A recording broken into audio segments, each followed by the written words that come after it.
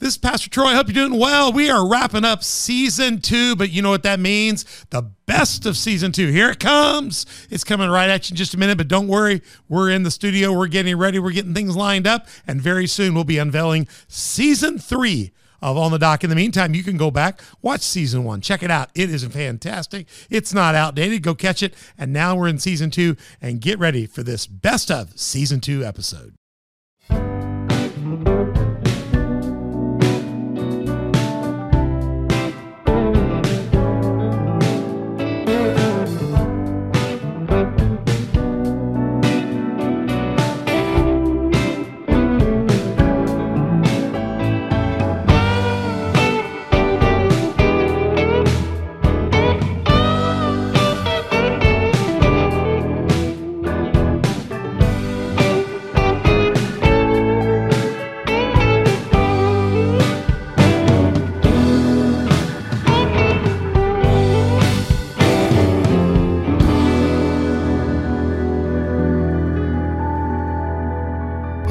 You're on the dock.org. You found us every Tuesday and Thursday, all about conversation to propel your faith out of the shallow and into the deep.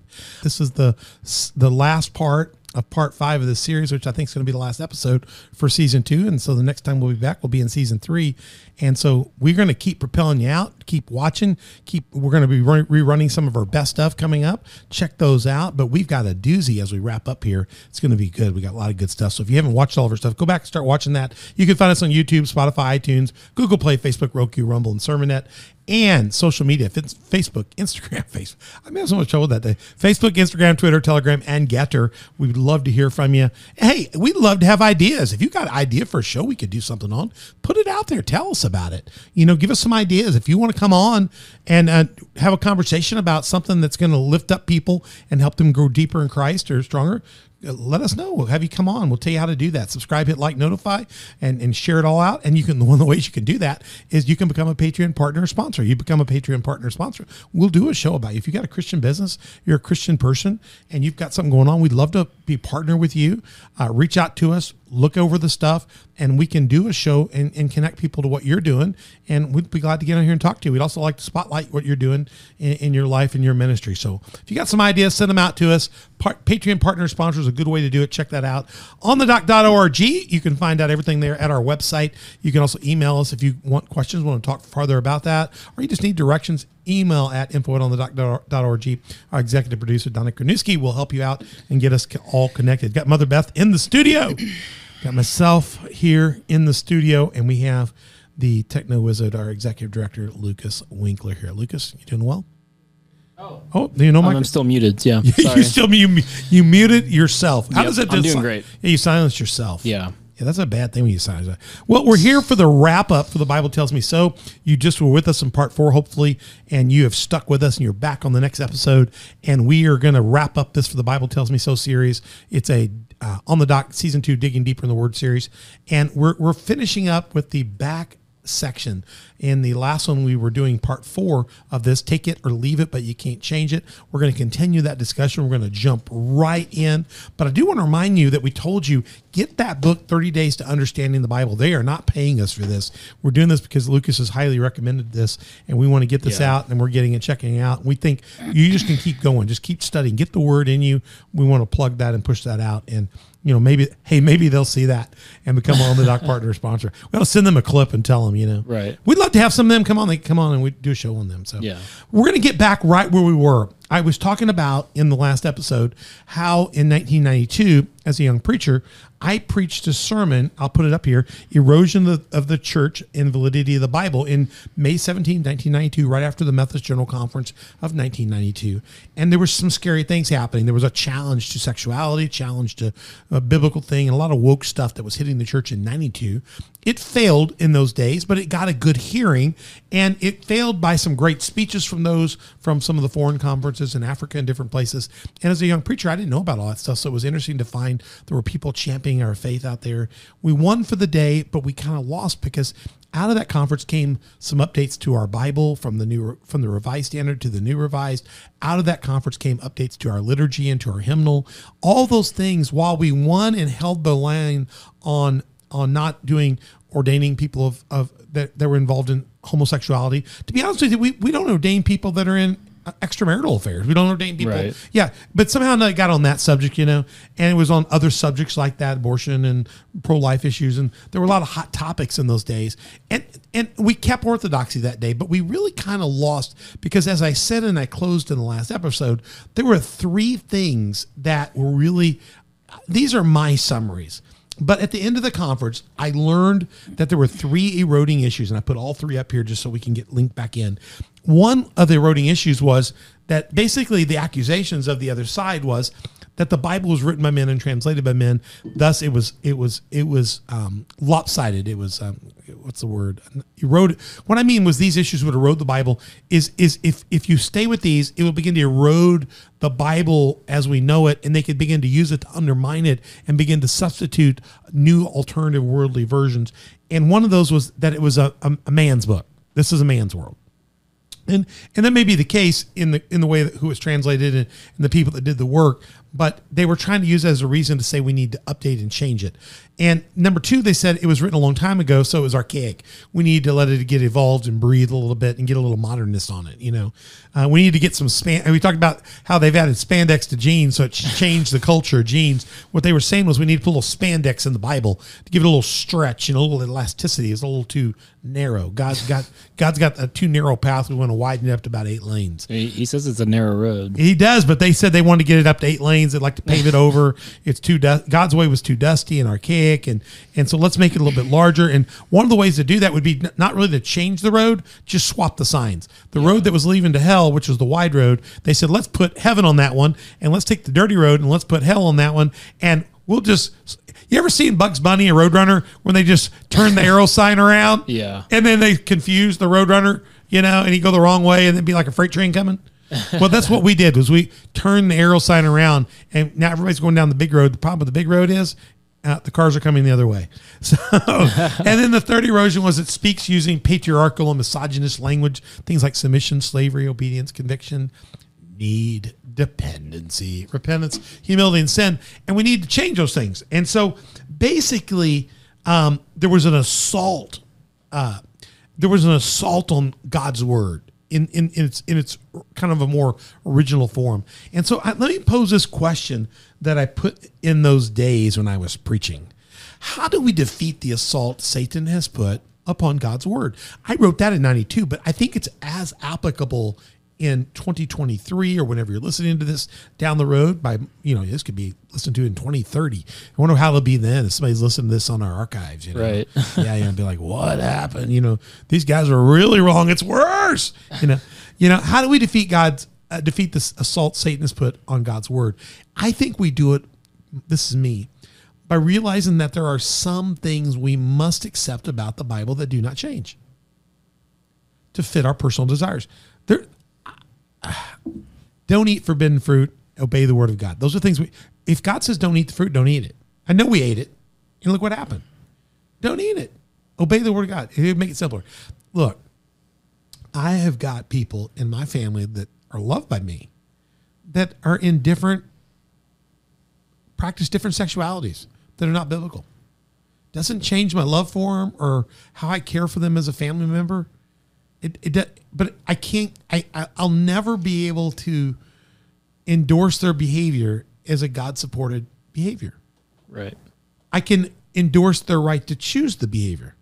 That you have the right to choose and live that way, and you have a right to go to, I guess, a church that wants to practice some other faith. But I'll never tell you that the divine word of God in the Holy Church sees that act and that lifestyle as anything but not good for God. Now, I'll tell them very quickly, there's plenty of people doing other things that are equally as horrid. So it's not unpardonable sin. It's just something you're going to have to deny yourself of. And I know people go, well, then I'll never find love and I'll never be able to be me. The Bible told a rich young man to sell everything he owned, pick up the cross and follow him. And he went away sad from Jesus because he owned a lot of stuff and he liked what he had and he didn't want to do it. Yeah. And Jesus said, that's the way it is. It's hard for the rich to go through the eye of a camel.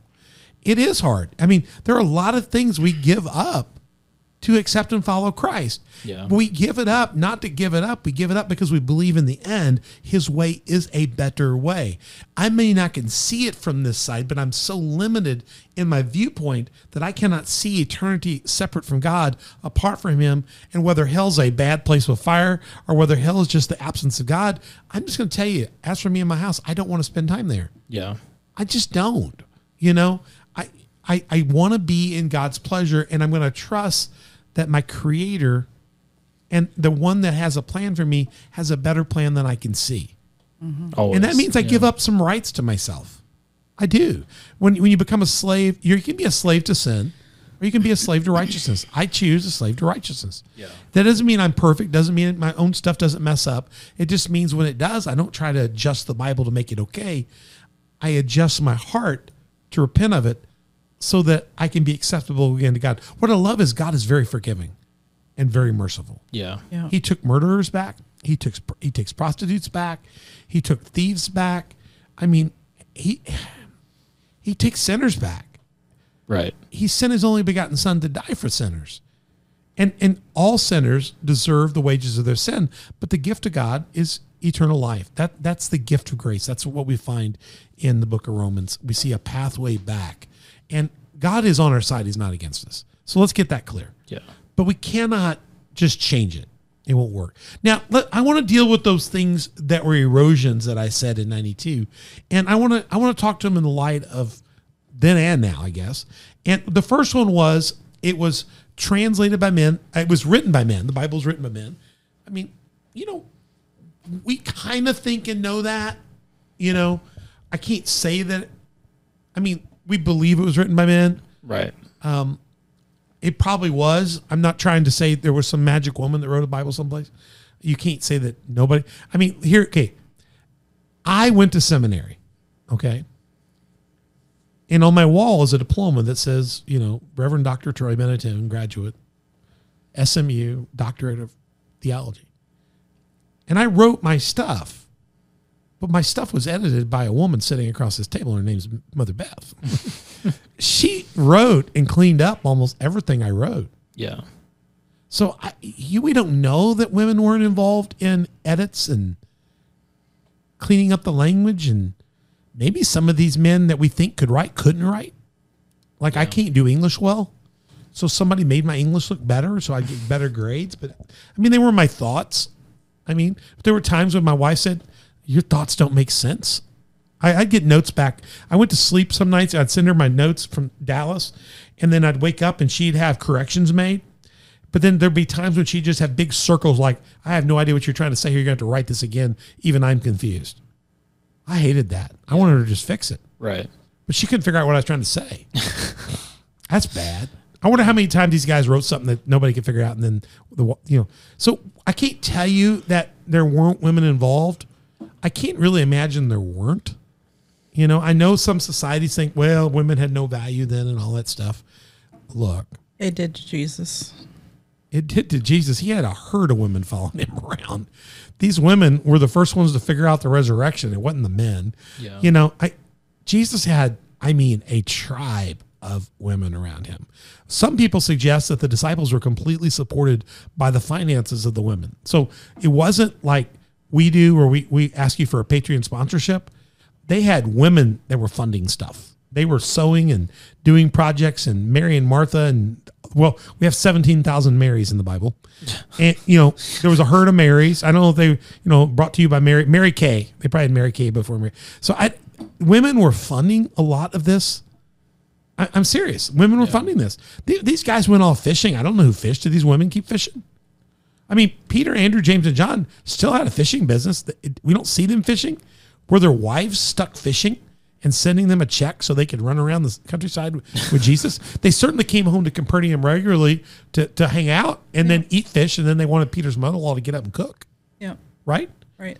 I mean, they stayed in Peter mother-in-law. The only place we know we know where Peter mother-in-law's house was. Her floor is tiled with mosaics. It's the most known place in Capernaum on the Sea of Galilee is her house.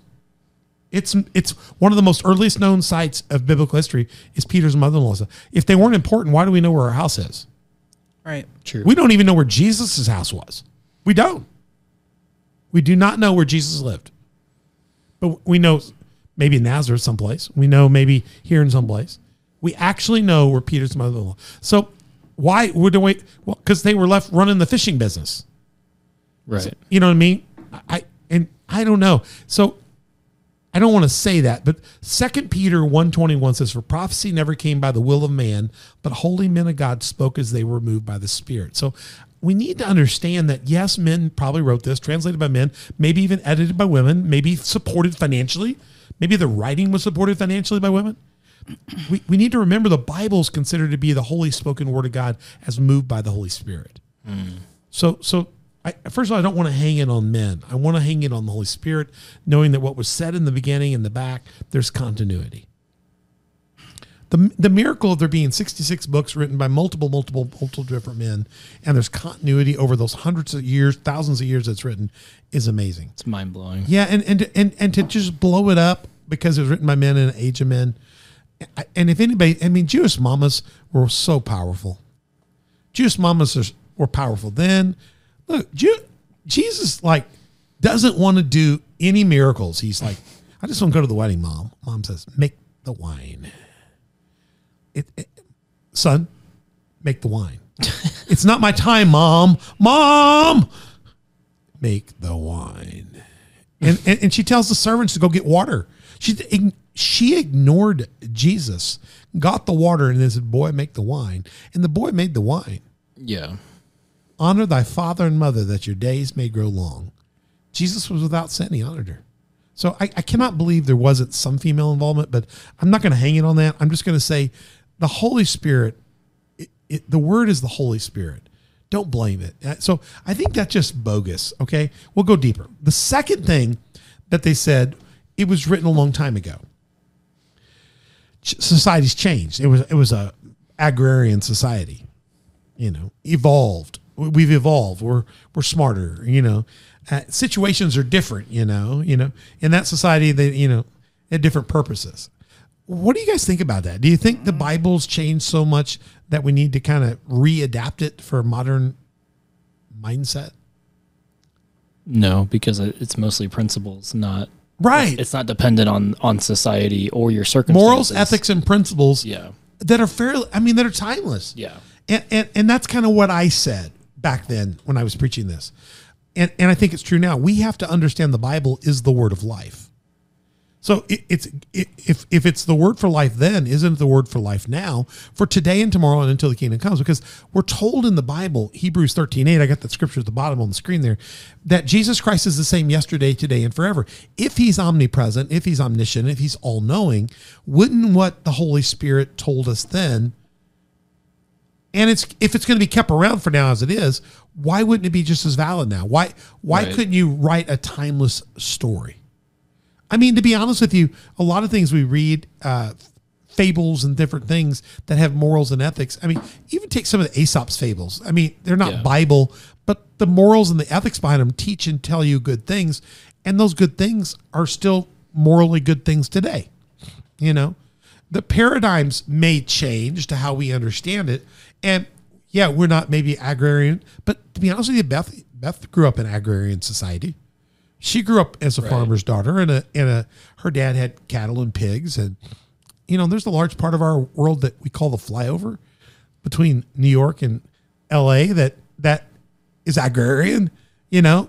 So there's society today that still understands you can eat what you raise, and that your cow actually is a real critter. It's not a McDonald's burger. Beef is not a McDonald's burger. It's an animal. Beef, cattle. There's people that are like, oh, I can't do that. I've seen it, Chicken McNuggets came from a chicken, like a formerly live chicken. It did then, it will now, it will the next. Well, it may not in the next generation. I saw it. We just approved artificial meat. What is artificially? We got some sort of deal where we're going to have artificial lab grown meat. Plant-based. Oh, God. No, lab grown meat. Oh, this last week they approved the lab grown chicken. It's meat. That's What is lab grown chicken? poison. No, what is lab grown chicken? How do you grow meat? Is it going to be like a bacteria meat? I don't know. I think it's like cloning, right? Something Something like that line. Yeah. So we got to understand the Bible is the word of life for today and tomorrow and until the kingdom comes. And the Bible is the word of life. In being the word of life, it was written for society long ago, but it also lives. The Bible lives just as effectively today and maybe even more so. Yeah, because the things that are happening in Revelation are like revealing itself today. Right now. Yeah. Maybe some of this Bible is for the day because now we've got to be sensitive to that time that's coming. Right. So I think one of the things that we need to realize, church, that's really important for us to realize is that the Bible is not over. Right. Yeah. I think the key is we need to understand the Bible is still happening. It's not over. Satan is an expert at I used to say this, Satan is an expert at changing bait. He's always fishing for us to get out of God's will in his life and out of the Holy Spirit waters, but he's an expert at changing bait. So the bait in 1992 was homosexuality. And then the bait became the abortion issue. And then the bait became being gay or lesbian. Then the bait became now being transgender. So the bait changes and the argument changes. And the question really is are we going to be faithful to God's word or not God's word? Right. So why do we get hung up on the innuendos? Why don't we look at God, what he desires from us? Realize the Bible, again, is not over. It's still happening. And parts of the Bible have yet to be fulfilled. And you and I are a part of the story, as you just said, Lucas, that is still being written. I mean, Revelations, New Testament, is not happening yet. You could argue the 7 churches maybe are in process right now, but beyond that, it's still unfolding. We're still in the book of Acts. You can argue that Daniel is not happening yet all. The Old Testament book of Daniel, the Old Testament book of Ezekiel is still occurring. He had a vision about what would come, and Daniel what would happen in the end time. And this thing's not over yet. So the story is still being written. And as such, that would mean, as we said in one of the episodes, the Bible is food for the spirit. It's not just food for yesterday. 1 Peter 2 says you must crave pure spiritual milk. We need to make sure the milk, the Bible we're reading, is still the pure, the unadulterated, doesn't have much additives to it. I just saw this article a few months ago where they were griping because during COVID, there was a shortage of formulas, and some of the formulas they were bringing in from other manufacturers overseas had rather than being a dried baby formula, it was dried baby formula with surplus fillers put in it. Sure it was. They had put other stuff in it so that you could, make the milk go further, So in that case, you're not really feeding the baby pure spiritual milk or pure baby milk. You're feeding baby milk plus. So today, a lot of us have taken the Bible and theology and even our doctrine, and we're trying to do God plus an adaptation for modern reality, And I hate to tell you, we're told that we need the pure stuff. It's the pure stuff that gives us it says here, that will help us grow into the full experience of salvation, and that we're to cry out for that nourishment, pure nourishment. And that's what we want to taste of what the Lord is. We're told in Hebrews that the Bible is the food for the spirit, that we need the solid food, the meat, the real substance of it. Today, everywhere we turn, Beth and I were just talking about this, was that we're now talking about plant. You need to switch to, I had my doctor told me this. Our doctor, our new internist, just wonderful, wonderful lady. But she says, it's okay for you guys to have meat once a week, maybe. And she really wasn't pushing steak at all. She was like it would be okay maybe to have a piece of chicken. I didn't even hear her say You didn't that. hear her say, yeah. It's okay, but you need to try. Out. You need to try to switch to your plant-based. I blocked that out. No. She was like, you really need to go mostly to your plant-based proteins, fake meat, right? Fake chicken. Oh. And I'd be honest with you, a few of it tastes good. I've tried all of it because we had a dog that was a vegan. Well, she's not she quit that. The Impossible Burger was decent. Yeah, it was good. It was decent. If you grilled it and got grill marks on it, get some carcinogen and grill marks on it, it was okay. Some good. And those sausages were good. Some of the sausages were good. Yeah, I know. But no matter what, let me just put it this way. The possums wouldn't eat it in our house. The animals don't. Would not. The animals wouldn't want to eat it. No, they won't. And when your dog won't eat it, there's a problem. yeah, It's alarming. when your dog won't eat it, your possum won't eat it. I think your possum won't eat it. We have a video we could show you sometime on here. We have a video of a Impossible type hot dog where our possum is eating it and throwing it up out of its mouth active. Yikes. Then it eats another bite and does it again. Oh my gosh. And runs. Yeah. And it just, the dog won't eat it. The cat won't eat it. And let me just tell you, we have a dog here. It's not our dog. It's Heather's dog. It's an older dog. He's a nice dog, I guess. He's not the sharpest dog in the shed. But one of his favorite things, he just loves to go down to the kitty litter box and get a nice rolled around kitty treat to eat. He just likes a good, just think of pecan rolls, but kitty poop rolls. Gross. Rolled up, and he likes to munch them, and he calls them kitty treats.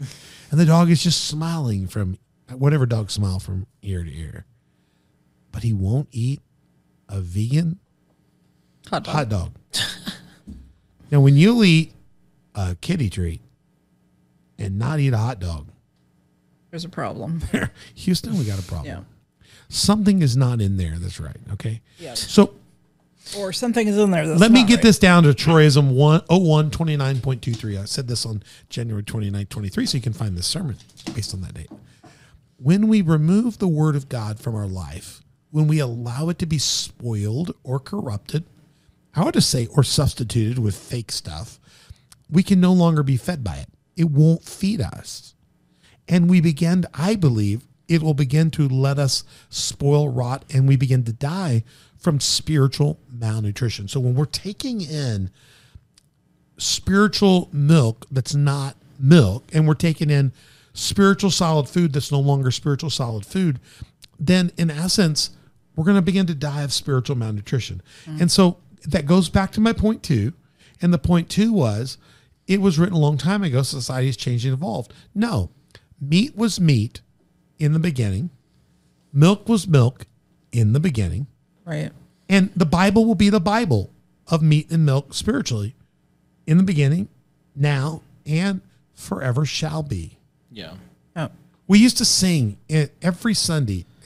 Most of y'all didn't grow up in mainline churches. I mean, you grew up in Methodist church, but it was a church I started. So but we did the Glory Patri, glory be to the Father and to the Son and to the Holy Ghost, as it was in the beginning, and so it is and ever shall be, a world without end.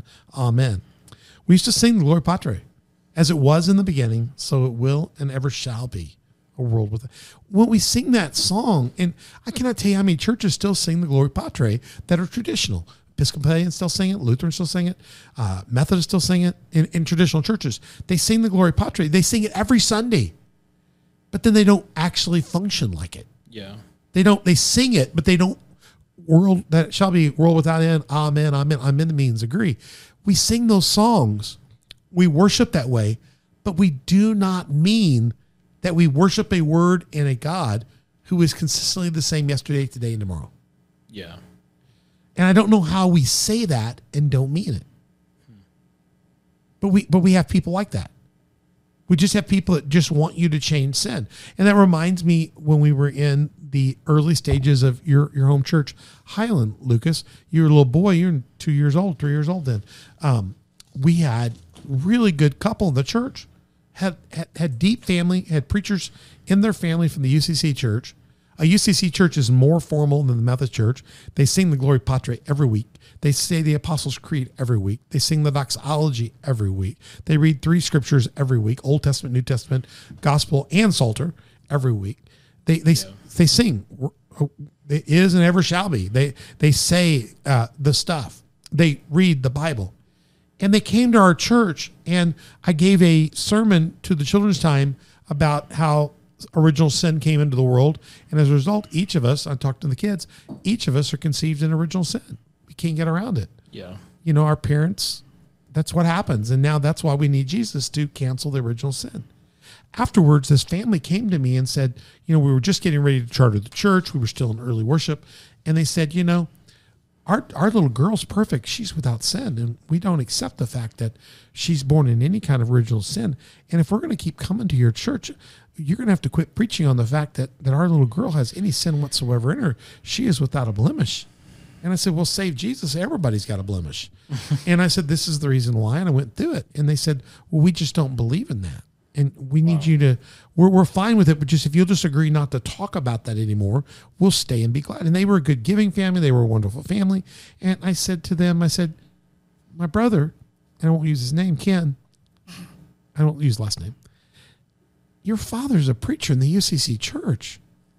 You've been attending your whole life. Yeah. What do you say when they do the Apostles' Creed? And then you sing the Gloria Patri, and then you sing the doxology. What are the last words? He said, amen, on all three. I said, the word amen means I agree. So all these years you've been saying these things, and you say, I agree? He said, oh, that's just liturgy. Wow. I don't agree with that. It's just liturgy we say. I said, no, it's not. It's statements of faith that we believe.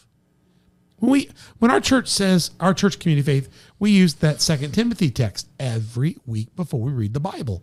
That one, I mean, it was the lead for this whole series.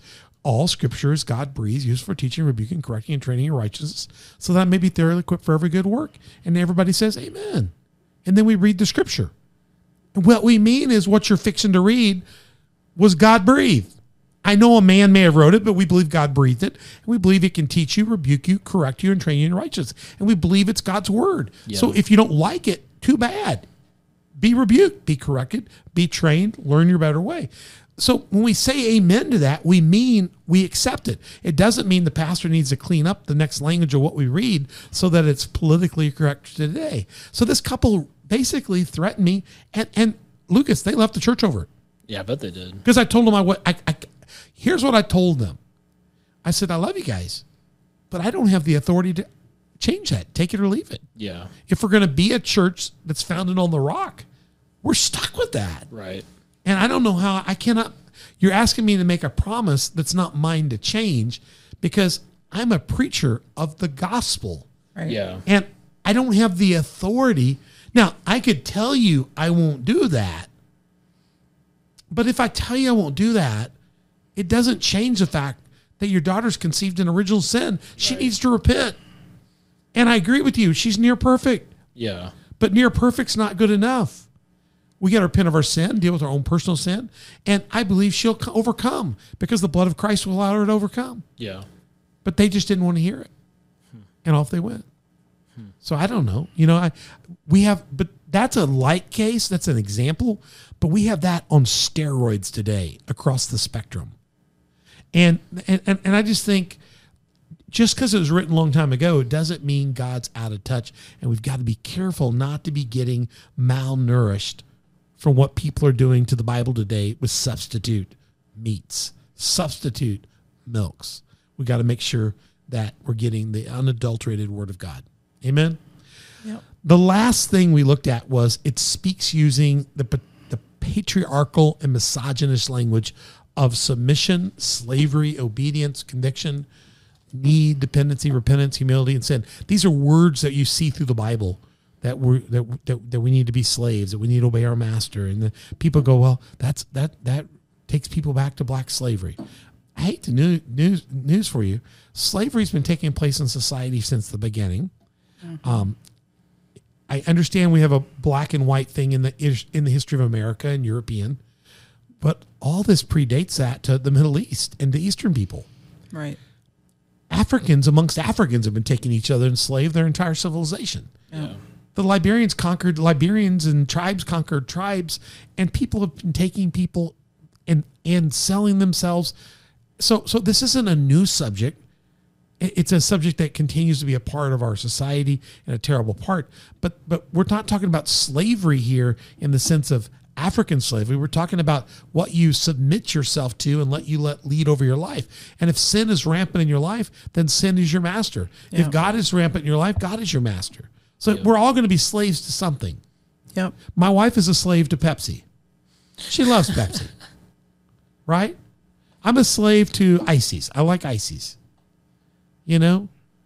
Yeah, I'm a slave to peanut butter. Right. Yeah. I mean, we all have to, and so I know it can be patriarchal language, but we also can be mature enough to understand that the concept of African slavery and European abuse of it, this is not that subject. This is not that.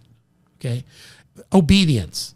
The Bible says, obey my word. I'm in Psalm 119 now in my morning devotions. It's the longest psalm of the Bible, and it's got stanzas based on the alphabet, the Hebrew alphabet. So every section. And if you're reading Psalm 119, every verse mentions some form of reading, obeying the word of God, conforming to the word, understanding the word. It's the longest psalm, and the psalm is a reiteration of David, of David writing in the psalm of how we need to be faithful to the word. It's an alphabetic remez to drive inside us in every word of the Bible. A is for accepting the word. B is for being a believer of the word. C is for being convicted by the word. D is for being a doer of the word. It'd be like me taking the alphabet and in every word saying, I got to be faithful to God with it. Yeah. Psalm 119 does that. And it doesn't do it just simply. It does each one as a paragraph. So it's very long. And when you get done, you just realize David was saying the word's got to be a part of your life in every word and aspect and way and nook and cranny. Yeah. So obedience to the word is not some slavery thing. Obedience should be the life of the follower of God. Conviction.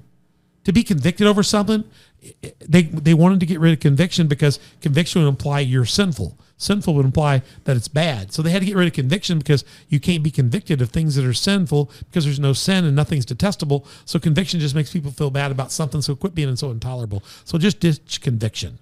Just be nice. Can you elaborate on the difference between like feeling convicted and feeling shameful? Yeah, I think there's not a clear line. I do too. I think see, conviction is when we know that what we're doing is out of line with God. I feel convicted. My spirit does not line up with God. I'm out of line with the headship. Shame is we can feel shame for things we've done wrong. And shame can be things that we feel ourselves, but conviction's when we're out of line with God. Shame's when others project that on us. Mm-hmm. So shame is more when others see us naked. Conviction is when I know I'm naked. Yeah. I know I'm naked.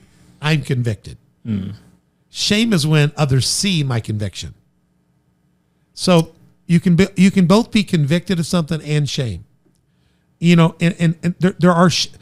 Our society projects some shame on us that's not even shame. It's just everybody goes, oh, look at them. Yeah. Now, and here's what they do today. Look at them. They're a Bible believer. They're a fundamental, evangelical, hard-headed Orthodox Bible believer. Ooh. And the collection of society goes, you're naked. And you go, oh, I didn't know I was naked. Oh, I guess I'm naked. Because you decide that you're not in line with society. So now you shift your conviction to society versus shifting your conviction to what God's standards are. So where does your conviction lie? In what God's word says or in what people say? And then shame will determine where you're orientated. Gotcha. Okay. So conviction comes from God, shame comes from people. Yes. So here's an example. Great example. This is going to be TMI, okay? Oh, no. Jeez. Be prepared. Oh, no. Beth and I had colonoscopies this week. Our last 2 weeks. But Beth handled her well.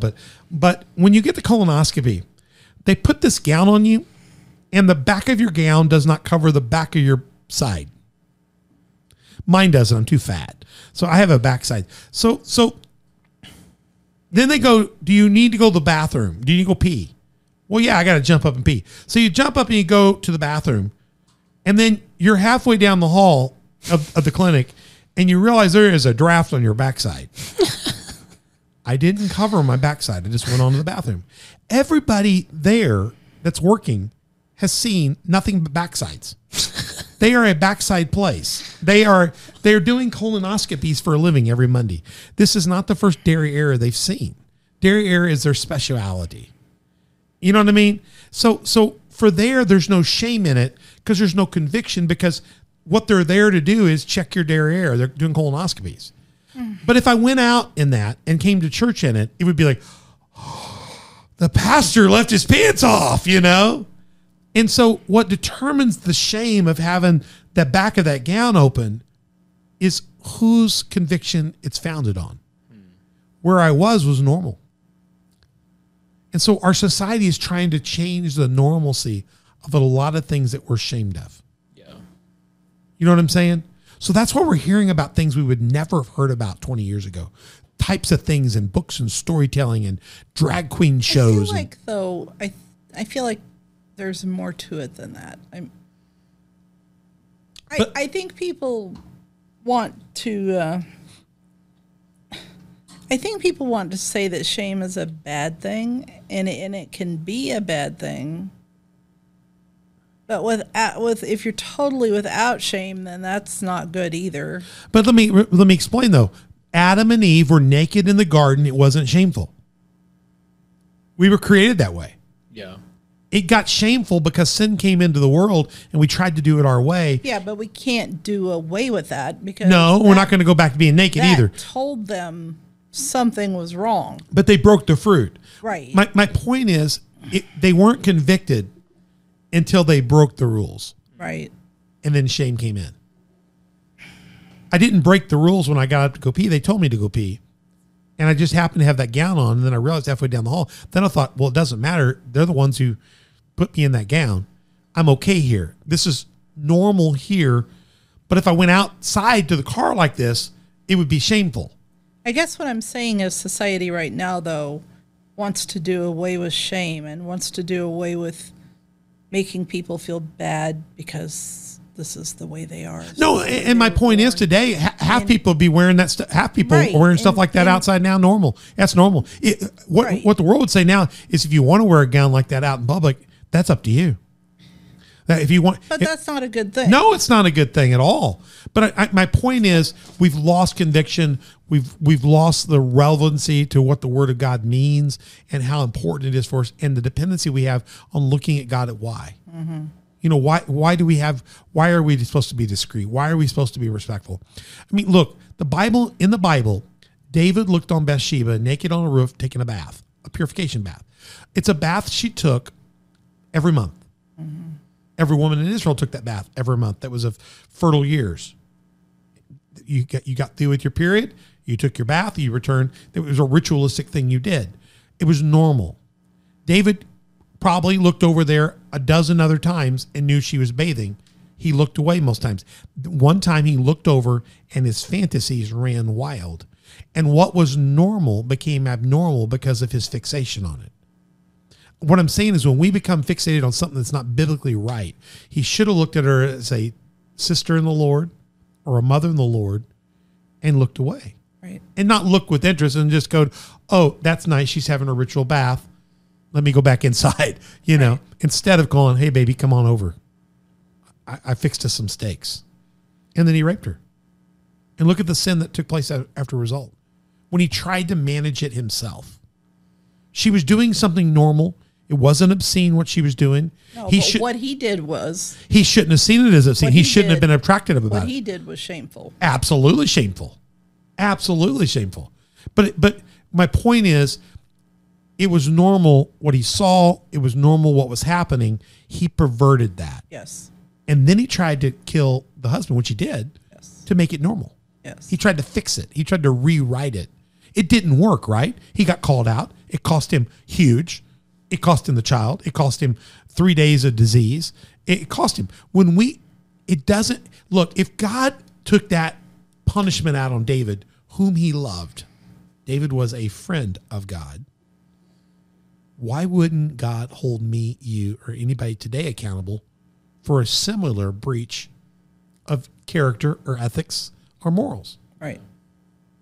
When I'm in Africa and I'm going through the bushes and tribes, there are naked women taking baths. Naked people everywhere. They're out washing themselves. And you notice it and you go, that's nice. Let's go on. You don't go, ooh, she's naked, Right. Hey, baby, It's ordinary life. The nakedness isn't the dirtiness of it. It's the fantasy and the life that goes on it that becomes more than a mother or sister. It's the thought that begins to incubate.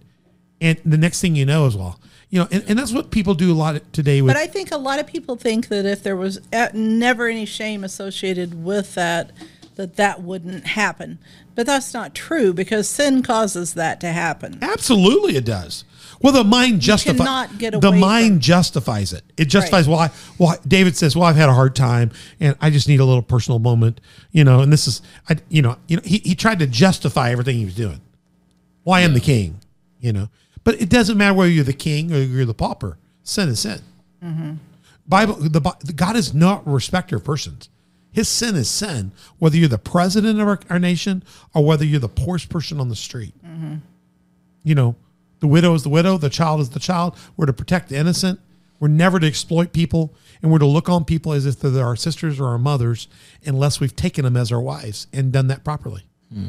And then, only then. So all sex outside the confine of marriage is inappropriate. A lot of us have made the mistakes, and we've had sex before we should. All of that's repentable. David was able to repent of his sin. David was able to find correction of sin. God understands we're going to make mistakes. God understands our flesh. Our spirit is willing and our flesh is weak. God's not unmerciful to these things. He's just not going to change the rules. He's going to make us back up. You're not going to pass go, collect $200 and get past God. You've got to back up before go, repent of your sins, apologize, and start over. Yeah. You just start over. But then you could, I'm gonna stretch this out a little bit more, sorry. Go ahead. Then we also have like the attitudes today that girls should be able to wear what they want to wear because they shouldn't have to worry about how men look at them. Huge argument today. You're just causing trouble, I man. know, but that's nice. If in a I make a perfect comment world. about that as a man today, Okay, I'm I gonna get in make a trouble. comment Okay, about it, Okay, so- hang on a second. I'm gonna let you do that. But look, first of all, if I comment about that, Lucas and I can't even say anything about that. We just look away. It's nice. But you know that if you say something to some of the younger girls, even younger women, younger leaders in the church, younger leaders in the world today that consider themselves a Christian, you as a mother of the church, being a woman in her 50s, coming out of some background, if you go to the younger lady in the church and go, ma'am, I think you need to think about this. This is not healthy for some of the young men in our church. What are you going to be told? It's a problem with the men. It's their problem. Yeah. They need to not look at me like that and look away like that. Go ahead. Right. It's So, in a perfect world. Facebook, Instagram, Twitter, Telegram, and Getter. That Tell us what you think right now. might be true, but we don't live in a perfect world.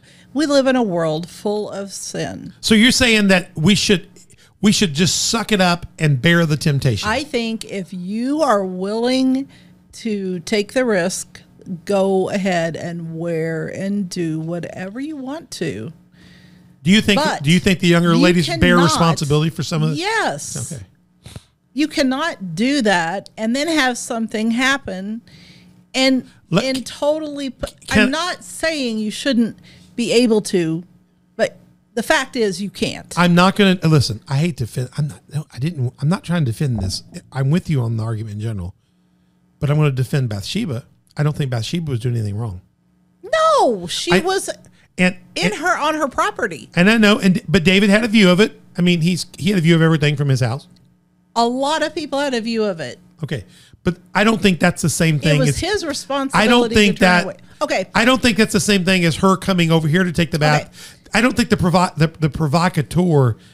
There's more distance to it. I will go there with Christian young men, old men, all of them. Yes, it's their responsibility to look away if they see something that's going to be enticing. Look away. And walk they know away. it's going to be an issue. They should look away and Agreed. walk away. Agreed.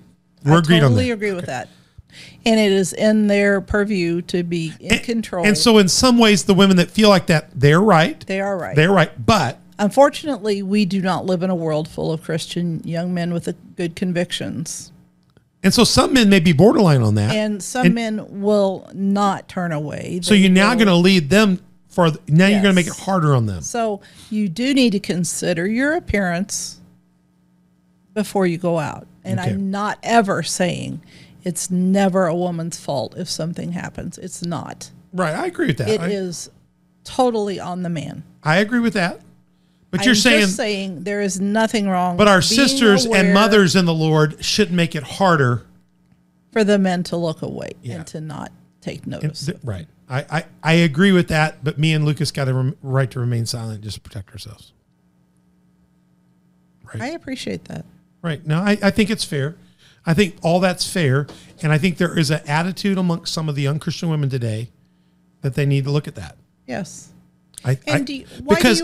Because there's young men out there that haven't given their life to Christ yet that are wrestling with it. Yes, And why you would don't you want want to create be a stumbling block? and you to don't them? want to create a fantasy life in them that's unhealthy for that future. Right. Exactly. You have a responsibility. And with the also. prevalence of pornography and other things, you don't want to be seen in that image and light either. Just right. with the normal male-female attractions. Right. You don't want to be a stumbling block to your. And we're not saying that you got to dress from neck to T length. Okay, right. But there's nothing wrong with minding how you dress and being aware of how it might affect others around you. And not being provocative if you don't need to be provocative. Yes. Yeah. Okay. Or I guess I don't know when you need to be provocative. I guess when you get married. When you get married. You can be provocative.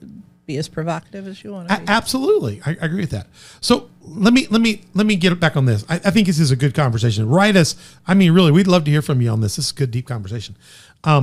Gosh, Lucas, we had to get quiet on this. Gosh. Yeah, I'm not saying anything. Sorry. Yeah, I know. I'll take the heat on. Yeah, all women right now that are upset, right? Mother Beth on social medias, and we'd love to hear from you. Yeah. Donna, I mean, Donna's out there. We'll see how she defends that on social media, Donna. Yeah. So what they did was they said this language in 3 speaks of all this misogynist stuff, repentance, humility. So what they did, guys, and I said this to you, is they went into the New Revised Standard Version of the Bible. They changed a lot of this language to soften all this. They went in then to the hymnal and to the liturgy and changed words like conviction and dependency and humility and obedience, needing, repentance, submission, and sin, and weakened all those. So conviction, they said conviction made people feel inferior, so they had to get rid of the word conviction. And so they used other words.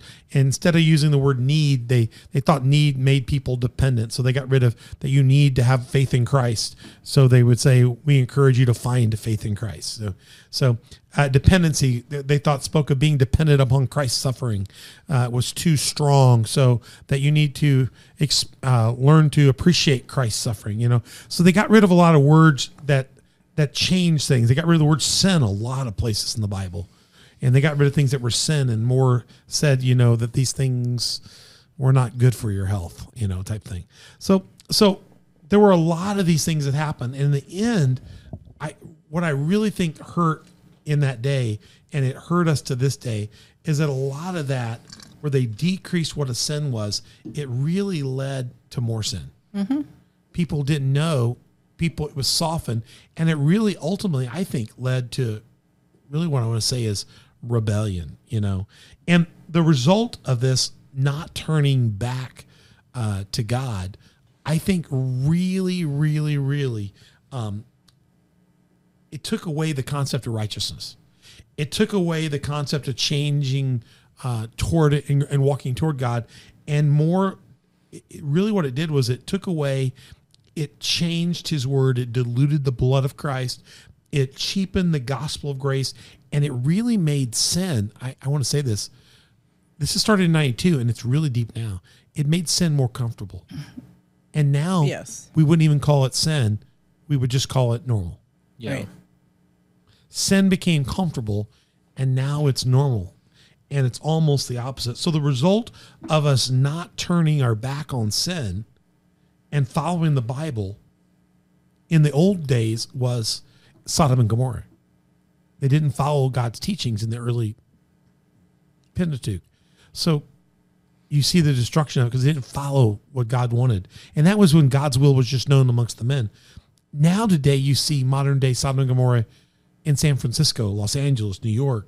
They're modern day Sodom and Gomorrahs. I mean, just theft and rampant hurt and disease and drug addiction and sexual deviancy and just mass issues there right now. But I can pick on other places, but what do we do with what's happening in Marion and Heron and Carterville and Carbondale today?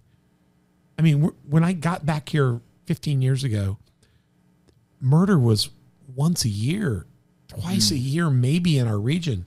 There's murders and people shot now every weekend. Yeah. Every weekend there's gunplay. Every weekend there's bad things happening. And what's happened is I want to argue that the spiritual malnutrition has now infected our society, and it's just so rampant in us today that it's deep. I wrote this, guys, in 1992. Here's what I wrote. I wrote after the General Conference, and I want to just suggest that this is prophetic a little bit. I wasn't trying to be prophetic then, but I really was trying to speak forward, though. There were some difficult challenges in 1992, and many more such happenings. Our General Conference went well, but when I was there, I went to the last few days of it. I think it was in Evansville or Louisville, Kentucky. I was in fear for a while for our church because the loud liberal group is just that. They were very loud and vocal, and they were very, in the media group. They got the media's attention. But after watching the delegates and hearing the debate and hearing the guy from Zimbabwe and the guy from Georgia and the other people and seeing the votes, I realized that the people that were for the liberal movement of the Bible changing things were a loud minority. And I realized that if we don't become people that love the Lord, love the Bible, that believe God's word is yesterday, today, and forever. If we don't become more of a loud majority, then very soon we're going to become the minority. And that majority that was a minority then is going to take over. And I went on to say to my congregation in that day, if we do not become a loud minority, all of us will eventually be embroiled in the sins of Satan. Mm-hmm. The church will be lost and our kids forsaken and families will be condemned to eternal hell. And what I meant was we were so quiet in those days. We won because of the sheer number, but now we're losing and we're now a silent minority. And the loud minority from that day is the loud majority today. And I think we have to understand that James 4:7 says, submit yourself to God, then resist the devil and he will flee from you. The church and the people today are going to have to make some decisions. You're seeing that amongst the Methodist churches across the country and around the world right now. They're having to decide whether they're going to stay connected to the church that's now become apostate. What was the minority view now is the majority view. And now what was the majority view is a minority. And they are now exiting the historical church to form either independent Methodist churches or they're going to the Global Methodist Church, but they're leaving. We have a group of them talking to us about coming and being part of our church through Africa at Community of Faith Church. The church and God's people today have got to stand up and be heard in the name of Jesus, because we will only be judged against one thing, for how the Bible tells us so.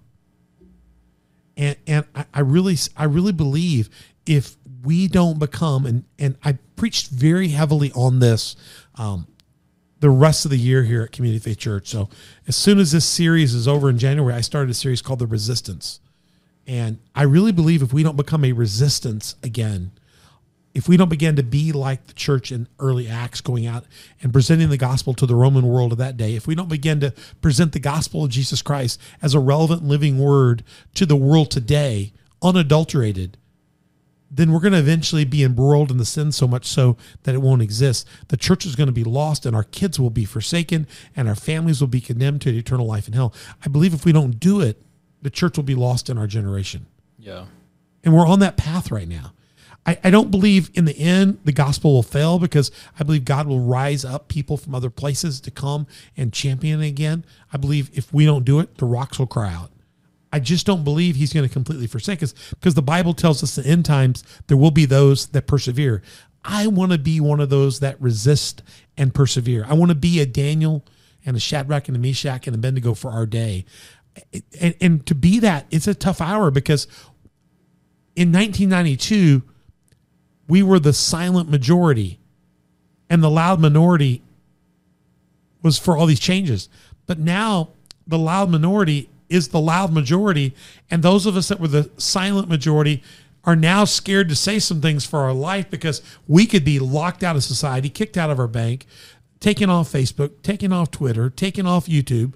Anything you say or do could have you could be fired. You could be lost from a job. People are going back and looking at people's Twitter. I saw somebody yesterday that didn't get a job as a coach someplace because he had biblical Twitter comments. Yeah, and it's just going to get worse. And it's just going to get worse. But in Acts, to be fair, the Acts church was ostracized by the Roman culture, and functioned as a Christian society amongst itself.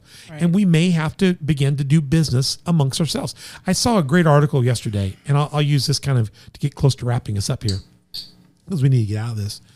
Is I saw where the Angel Network you're watching stuff on now, the Chosen, and I saw the Angel Network's coming out with all kinds of new shows and Christian shows and movies and stuff, and they're saying that the Angel Network is now ramping up because it's funded by people now. Right.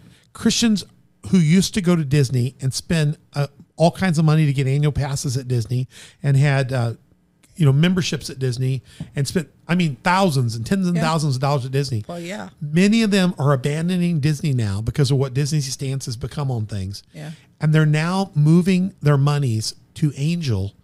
And a lot of people are suggesting the Angels are going to become the new Disney I like that. for Christians, and that we need to support that kind of movement because there'll be a new world. And that's what We happened have in the a Bible. new couple coming to our church because they watched The Chosen. They had never been raised in church. Their families are not in church.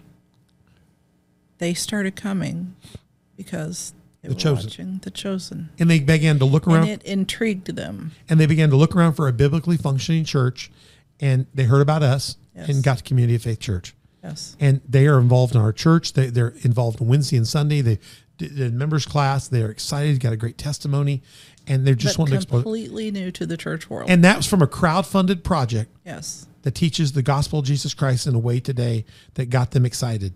So there is hope. Yeah. It may feel dark out there, but the book of Acts was dark. They were killing Christians for being Christians. Paul was there, Saul, when they stoned Stephen. Right. And that persecution pushed the gospel out. We're a result of that. There can be persecution today. There was persecution for Shadrach, Meshach, and Abednego, but the Lord will prevail. The Holy Spirit will be there. Yes. And other things will come up. And just because Disney abandons children and goes crazy doesn't mean God can't rise up new things. And when nobody would do business with the Christians in Acts, the Christians grew their church anyway. And there were so many Christians, they did business amongst themselves. Yep. It's possible that Christianity could thrive as a culture inside a culture Yep. for generations. Yes. And in due season, if the witness is strong, others will be attracted. The Bible says, if I be lifted up, Jesus Christ, I will draw all people unto me. And the Jews have been in that place before. They have been in that place before. It's from their heritage. They've always been people of the special covenant. Yep. And we are going to have to be people that are grafted onto that vine of the special covenant. Mm-hmm. The only way we can resist, and I'll close with this series with this, is we have to accept, number one, God's unadulterated word, the Logos, for ourselves. You don't have to accept it, but if you want to be a believer, you have to accept that word. Not the adopted word, not the changed word, but a believer is a believer in the word of life, the Logos. That is the life of Jesus, unadulterated. Number two, you've got to know, love, and serve that word and not just hide it in your hearts. I didn't say always be perfect. We're going to make mistakes. We're going to need to repent. We're going to need to back up. Righteous people fall down. The Bible says that. The key is that we get back up. We have to know, love, and serve that word and not just hide it in our hearts. And number three, we got to be witnesses to that power. We're saved by the blood of the Lamb, and that paired with the word of our testimony. We've got to understand the blood of Jesus Christ can change me. And when I get changed, I need to declare that proudly and tell other people so that the Acts community grows. That refugee community grows and we become a culture of our own. And eventually that culture, if it grows strong enough, could become, again, a dominant culture in our society. We could see what we call revival. Revival comes when a movement becomes dominant. We're not dominant right now because people have rejected the heart of what makes us dominant, and that's the Holy Spirit. I know the Holy Spirit's a bit grieved right now, but the Holy Spirit's been grieved in many generations and many societies and by many cultures and by many things being sacrificed. But we can turn to God, cry out in his name, and he can bless again a nation and turn it around. Finally, we have to resist the world. We have to resist the world, and the world must see an alternative. And to be that alternative, Jerry said those great words. Let me see if I can go back and find Jerry's words one more time, because I hate to say this, but Jerry was on when he said that. Jerry said that sin grows best in darkness. Mm-hmm. And I believe that. What we have to do is stop sin by being those light fixtures. Mm-hmm. We have to be the light of the world. And we've got to let the word of God light us. I'm talking about not the word of God, the unadulterated word of God light us, and be faithful to it and trust that loving Jesus and fearing God is the right way. And then we have to live that life with the conviction, not out of hatred, but we have to live it with the conviction. And when we do that, it will begin to attract other people because they will see the glory of God in our lives, and they'll see the value of that by the way we love God and love each other. And it comes down to the real simple words. Well, the Bible tells us so. And we have to decide, will the Bible tell you so? Each person out there has to decide for themselves, will the Bible tell you so? And here's the thing. Just like you get to choose on Christianity, you get to choose whether you'll believe or not. You get to choose whether the Bible will tell you so or not. But you can't change it. And you're not going to ignore it. Because in the very end, we will all stand at the great throne of judgment and be judged by whether we live by what the Bible tells us so. Mm-hmm. So don't be upset at God for holding you accountable for what he told you so. Get in the Word, read the Word, and understand for the Bible tells you so.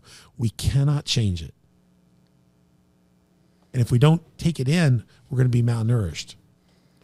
Malnourished societies cease. The Romans ceased. The Greeks ceased. Societies that give up the word cease. We haven't ceased yet. But even though societies cease, other societies succeed. I hope that we can see revival in our society. Or I hope at least our kids can be a part of what succeeds us. But the kingdom of God, in the end, will be reconciled with only one thing, the living word of God. Yeah. There'll be no other choice. This has been a great discussion. We look forward to your discussion. If you want to gripe at us about what Mother Beth said, social media. But I think what she said is good, though. Be nice. Be nice. I think we all need to be doing what we can to lift up the name of Jesus and help people get closer to Christ. We don't need to try to live as permissible as we can to the edge of the world. We need to live as close as we can to the permissions of God. We need to help each other go closer to the kingdom of God. So I hope you've enjoyed this, and this is probably our last show of the season as we go into our best of, and we just want you to get into the stuff, get back through it, check it out, and enjoy what we've been doing on the dock. We are looking so forward to future shows and episodes, and this has been fantastic. Lucas, any final words for this? No, I don't think so. It's been pretty provocative. Wasn't Beth risky? This is the most risky Beth's ever been. It's about time. I think you and I should go out different doors today, just in case they're out waiting. Just in case. Just in case. But it's been fantastic. Mother Beth, any final words? No, I've said enough. You've said enough. You've said enough. Well, I want to thank everybody for enjoying us and being a part of us. Get out there, and we want to hear from you through all of our platforms. Go check us out at YouTube, Spotify, and iTunes, Google Play, Facebook, Roku, Rumble, and Servernet. And once again, Facebook, Instagram, Twitter, Telegram, Getter. Go find us on all of our On the Dock spots there, and we would love to have conversation with you. If you can't find those, you can go to onthedock.org. There's links to all those there. Email us also at info@onthedock.org. Tell us more about it, and please hit subscribe, like, notify, tell others about it. Get back in the archives, watch some of the other shows, share those with your family and friends, and we'll have other great things coming at you real soon. We'd love to have you as that Patreon partner sponsor. Love to have you on the set and be a part of the show. Check that out and find out how you can be a part. And we always want to make sure you're getting in a good Bible-believing church in your area, in your zone. If you're in Southern Illinois, you don't have that place, you can come out and check us out Sundays at 10 o'clock, Wednesdays at 6:30 at coftv.com. You can check us out online. We do broadcast on Wednesdays and Sundays. You can look at those things. But come out and join us live. You need to get in fellowship live with somebody. Love to have you here at Community Faith Church. So I'm Pastor Troy, and we have had a great time with you today. This has been a great series. Go check out this whole 5-part series for The Bible Tells You So, and look out for other great things coming from On the Dock soon. And we'll see you soon.